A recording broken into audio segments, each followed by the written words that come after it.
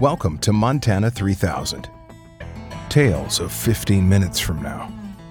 Read by the author, Sean Gallagher. Subscribe to this podcast wherever you get your favorite podcasts, and see the website for updates on new episodes at montana3000.com. And now, your host, Sean Gallagher. Horse of a certain persuasion. A few things to know about horses. First, they can tell if a rider is comfortable in the saddle. If you're not, a horse of a certain persuasion will take advantage of the fact. It'll ignore your commands, regarding them more as the ill-conceived suggestions of a hapless nitwit who happens to be temporarily strapped to their back and is laboring under the delusion of authority, rather than the adroit directives of a skilled and confidence-inspiring equestrian who sits tall and strong astride, a partner in adventure, an equal in enterprise. Also, some horses hate water and won't go near it, no matter what.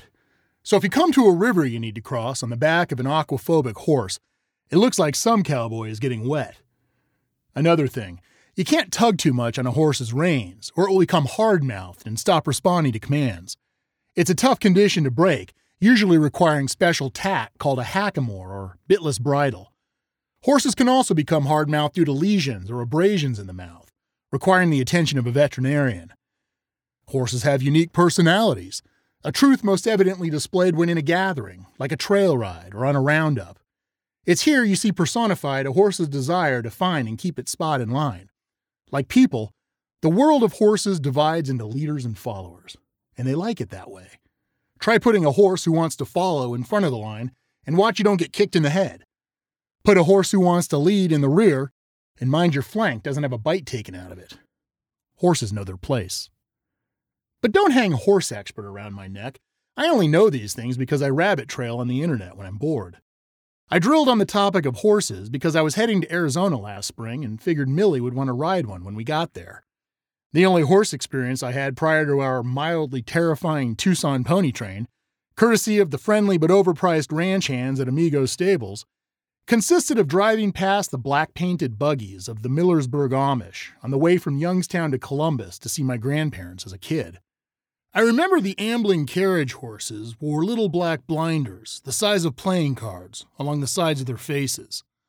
I asked my mom what they were for, and she told me they were to shield the animals' fields of vision from the anarchy of progress. She made air quotes with her fingers at the word progress. Thinking back on it, her mouth was a hard line when she said it. I don't think she was being playful. I've also drilled on the Amish. Did you know in some Amish communities, between the ages of 14 and 21, Amish kids are allowed, expected even, to rebel against their elders? It's the time before they become full-fledged adult Amish, when they mingle with the English and see what life is like off-res. It's true, it's called Rumspringa. That's German for jumping around. Most of them stay pretty calm, and lots of them don't even do it. But some of them raise holy hell. Sex, drugs, rock and roll, some of them go bananas. They can come back to the farm anytime they like before the window closes, no questions asked. If they do something super messed up, like kill a guy, the community has to take them back and hide them. But if they try to come back after time runs out, well, no dice. Total excommunicado. Sometimes, the final departed change their minds and are so desperate to come home they have to be run off by their family with a pitchfork. It can get harsh. Again, this is all information available to anyone with a computer and a connection, so don't give me too much credit. I'm just passing along information here. The only parts you might have a little trouble verifying are the stuff about killing the guy, and the pitchfork stuff. I didn't make it up per se, I just extrapolated a bit. And I don't think it's a stretch. More an acknowledgement of the natural consequences of these ideas. Think about it. If you lock a person up for most of their life, then send them off into the wild without supervision or context, what do you think is going to happen? And if they do go out and mess up real bad, isn't it on you to help them out? Like I said, natural consequences. It's kind of a hobby of mine to think about outcomes for things people do. I like to watch them, then see what happens and compare it to what I thought was going to happen. You know, like, there goes A doing B. I thought C was going to happen. Didn't see D coming. I find people a constant source of amusement. They're always surprising you with bad choices.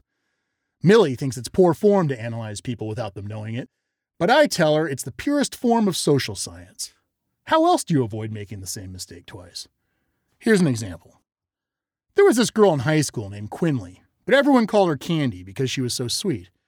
And also because her dad drove a windowless van that looked like something a kidnapper would hand candy out of. He was a painter. Houses and walls, not canvases. So anyhow, Candy was really into politics. She loved government and history and all that jazz. She was whip smart, too. Ended up getting a scholarship and went back east for college. She comes home one summer to do an internship at Senator Best's office. The younger one, not the older one. And she becomes friends with one of the staffers, a girl named Charlie. Charlie shows her the ropes, takes her to meetings, introduces her to donors, teaches her the lingo, that kind of stuff. These two are getting along great, and everyone on the staff really likes Candy. She might even get a full-time job offer when she graduates. So one day, Charlie takes Candy to the monthly Weapons and Self-Defense Freedom Rally down at Iron Fist Lake. If you've never been, it's a laid-back deal. No one's there to make trouble, just tailgate and gel, and maybe squeeze a few off into the air during the group trigger pull. So everything's cool and people are just hanging out. And then a group of eugenics advocates show up and start handing out flyers and chatting up the crowd. Candy winds up in conversation with a guy espousing the genetic superiority of the Indo-Canadians, and she can't help but think he might be onto something. Her opinion colored in some part, no doubt, by the results of the field test he swabs her with, right there next to the lake. In 40 minutes of talking, this guy changes her whole worldview. So what does Candy do? The next morning, she heads into the senator's office and quits on the spot. Then she flies back to D.C., changes her major to genomic assemblage with a minor in Canadian lineage, and 3 months later, she's dead. Looked the wrong way stepping off a curb and got creamed by an electro tram. And there you have it. Natural consequences. Millie hates that story. Says it does nothing to prove my point, and if anything, only highlights the ephemeral and capricious nature of life. I tell her she's thinking too small. In order to really get the point, you have to see life in the meta, as a web of interconnected events. Each idea and action setting to motion its own unique set of ramifications, as mysterious as intuition, as unavoidable as death. To this, Millie retorts, I'm describing karma, not culmination. It's a claim I don't dispute. Another of my hobbies is droning. You know, remote-controlled flying cameras. On some level, I guess, it's the natural progression from liking to watch people make decisions at ground level. With a drone, you get to watch them make decisions from the air. If you get high enough, sometimes you can even see patterns forming, like social fractals. When I first got into it about 8 years ago, I started off at the park, flying self-made obstacle courses and recording dogs playing fetch, kids running, couples picnicking, parky things. That got boring pretty quick, though, and I started to seek new avenues.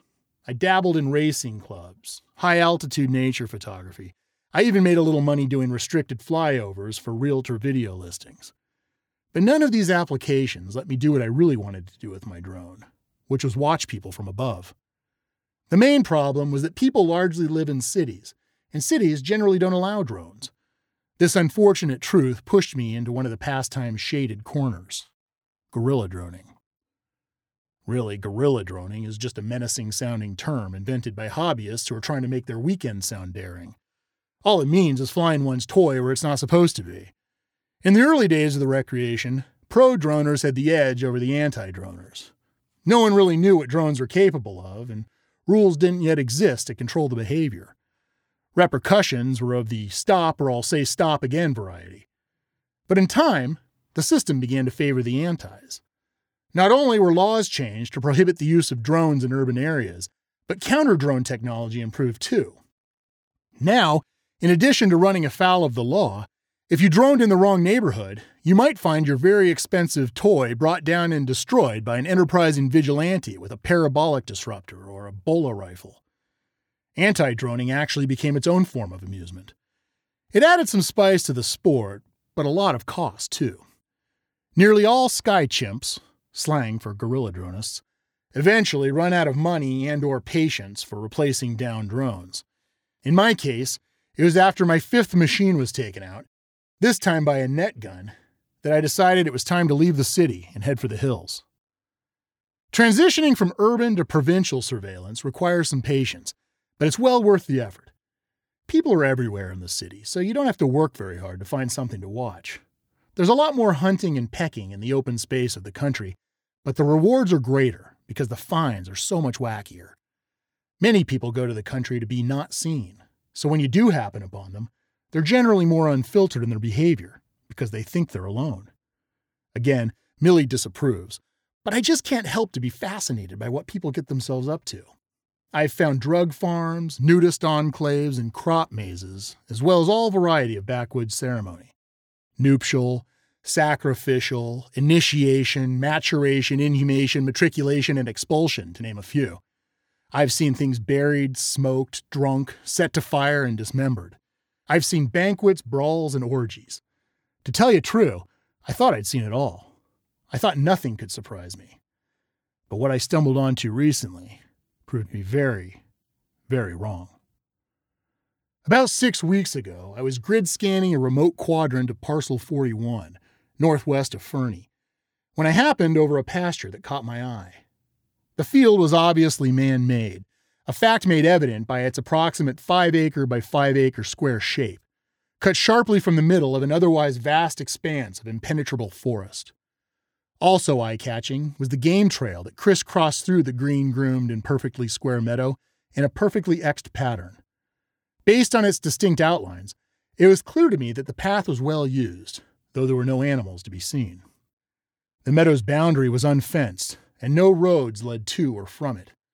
A paddock singularly unique for its meticulous design and inaccessible installation. I was captivated. I started flying over it daily, then twice daily, then nearly constantly, pausing my observations only long enough to recharge the drone and perform maintenance on the engine and rotors. Day flying led to night flying, as I swapped the full-light optics for low-light, no-light lenses and IR and heat signature packages. Eventually, I just set the drone to constant hover and used a motion-sensing lens. I was obsessed with discovering who was responsible for this impossible sward, its straight razor lines, and the well-worn paths that crossed it. But despite all my time, effort, and creativity, I saw nothing. Until I saw something. For those unacquainted with the lunar cycle, every month of the year has one full moon, making 12 per year. Every 2 or 3 years, there's an additional full moon, a 13th, known as the blue moon. Similar to the periodic blue, every month's full moon has a nickname. For example, in January, it's a wolf moon. In May, a hare moon. In August, a corn moon, etc. The nickname for October's full moon is blood moon, and it happens to have occurred 8 days ago. It also happens to mark the night that over a month's worth of field surveillance paid off. I was returning to station after a couple hours worth of rejuicing the batteries and a lovely but all too brief sandwich and root beer with Millie. The combination of night optics and the blood moon's full light had the field glowing like a stadium on my live feed monitor. Despite the perfect visibility, I was so used to seeing an empty screen that it took me a minute to understand something was happening. I literally rubbed my eyes when I saw it. Filing in steady stream from the north and south corners of the meadow's east side, perfectly spaced and in perfect cadence, were 2 lines of cows. They were pouring onto the pasture from some unseen wellspring in the woods, one after the other. The northeast line of cows was moving diagonally across the field toward its southwest corner, and the southeast line was heading to the northwest corner. They moved in unison, nose to tail, and were uniformly spaced 1 cow length apart, each from the next. When the 2 lines crossed at the field's interpunct, the lines passed and moved perfectly through each other. Never a disruption to the movement. Nary a stumble, nary a bump. Everything about their movements was identical. Even their legs moved in perfect concert. Ever seen 50,000 Chinese soldiers marching in a parade? It was just like that. Flawless, hypnotic, slightly comical. Terrifying. I yelled for Millie to come see, but she'd already headed out, so I sat there by myself, watching in increasing and captivated horror as cow after cow marched out of the wood and across the field with machine-like orchestration. After about 30 minutes of marching, the cavalcade was complete. The forest emptied and every cow to its place. Then, arguably, what happened next turned things even stranger. because nothing happened. The herd just stood there, motionless, each cow staring straight ahead at the cow before it, without so much as a chew of cud or a swish of tail. Total stillness. Like a collection of statues marked out in a perfect X, across the middle of a perfect field, in the middle of exactly nowhere. Following 45 minutes of watching cows watch other cows do nothing, I started to get a little twitchy and decided to drop down for a closer look. This was a mistake. I'd been hovering at 500 feet in whisper mode and had to switch off the baffles to maneuver in. Now, cows don't have the hearing of, say, a bat, but they hear better than humans do. And when the drone started emitting its telltale buzz of dissent, my heretofore invisible vantage was compromised. Best guess puts about 400 cows in that field, and at the first sound of my drone, the head of every single one of them snapped up in perfect unison and looked directly through my high-res camera, straight into my eyes. Perfect unison. Every single one. Before my mind could even register what was happening, the screen flashed white, then went dead black. The connection was cut, all contact with the drone was lost, and the flight controller in my hands was rendered worthless as stone. I must have sat there for another 10 minutes or so, dumb and numb, shocked stupid by the creepy weirdness of it all. Then I reached for the rewind toggle to prove to myself what I'd just seen. But here's another thing. None of it saved. Despite the fact that I watched the whole thing stream through on my live feed, when I went back to rewatch the footage, there was nothing there. Not even static. So far as concerns posterity, none of it ever happened. It would be gross understatement to say all of this unnerved me.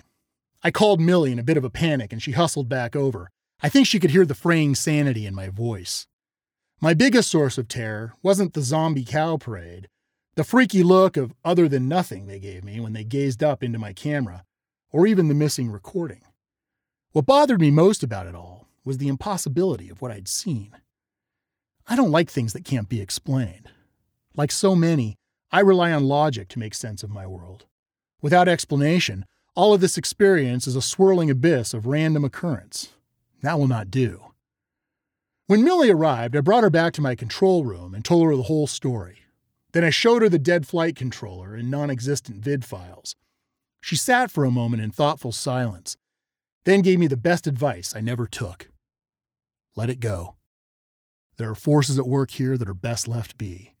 Ignore the temptation that not knowing presents, and let it go. But my damnable ego deafened me to this sagacity. I spent the next 3 days in maniacal study, researching everything I could get my hands on that came anywhere near the geo-coordinates of that field.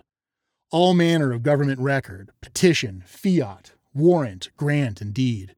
I studied topographical charts, geological records, logging and Forest Service maps, and every satellite image I could get my hands on. It may not surprise you to hear, as I was on some level unsurprised to discover, nothing about this field could be found. No record, no mention, no photo, nothing. The location in question was but a drop in a sea of undeveloped, untamed, and largely inaccessible government land. Millie sat by through all of this, watching with increasing concern as I worked with increasing agitation in the waxing light of a dawning realization. As like the video footage, the field does not exist. It's not Millie's way to threaten or beg, but she came pretty close to both when trying to dissuade me from the course I endeavored upon in the wake of my research. It was then I set out to see for myself this place of non-being. Armed with a geocompass and 4 days of backcountry provisions, by means of abandoned service roads, I penetrated as deeply as I could into the barbarous woods, toward the coordinates of my white whale, before running out of road and trading truck for foot. From there, I picked up any game trail that moved me even roughly toward my destination, a circuitous pre-worn path being in all ways preferable to the savagery of a direct line in this impossibly dense wood. When game trails gave out, the true slog began, as I scraped and clawed my way over and through forests so close-packed and unforgiving that at times I had to take off my pack and squeeze between trees to make forward progress. I set to foot 5 days ago. I saw the last of trails 3 days ago. I arrived at the field's coordinates 5 minutes ago. I started to lose hope 4 minutes ago. There's nothing here. Correction. There's nothing here but forest and felled forest and rocks and more forest. There's no field. There are no trails. There are no cows. There's no treasure of great revelation. From where I stand, there's barely sky. I had such high hopes for this adventure, but none of what I promised myself is obtained. I imagine my victorious return from the wild, rich with knowledge that would reshape the path of all peoples. I imagine Millie's proud look and my gentle joshing. See, I'd tease, I told you it'd be all right. But instead, here I am, a fool in the wild, ignoring good advice, chasing vain ambition, and running out of options. I don't know what I saw on that screen, and I don't know why it's all gone now. But I do know this. Despite what you tell yourself, despite what you hope, some stories don't end the way you want them to. I wish I had never looked. I want to go home. The end. This has been another episode of Montana 3000. Check out the website for more information and additional stories. Montana3000.com. If you like what you heard, please share it with your friends. Until next time, happy trails.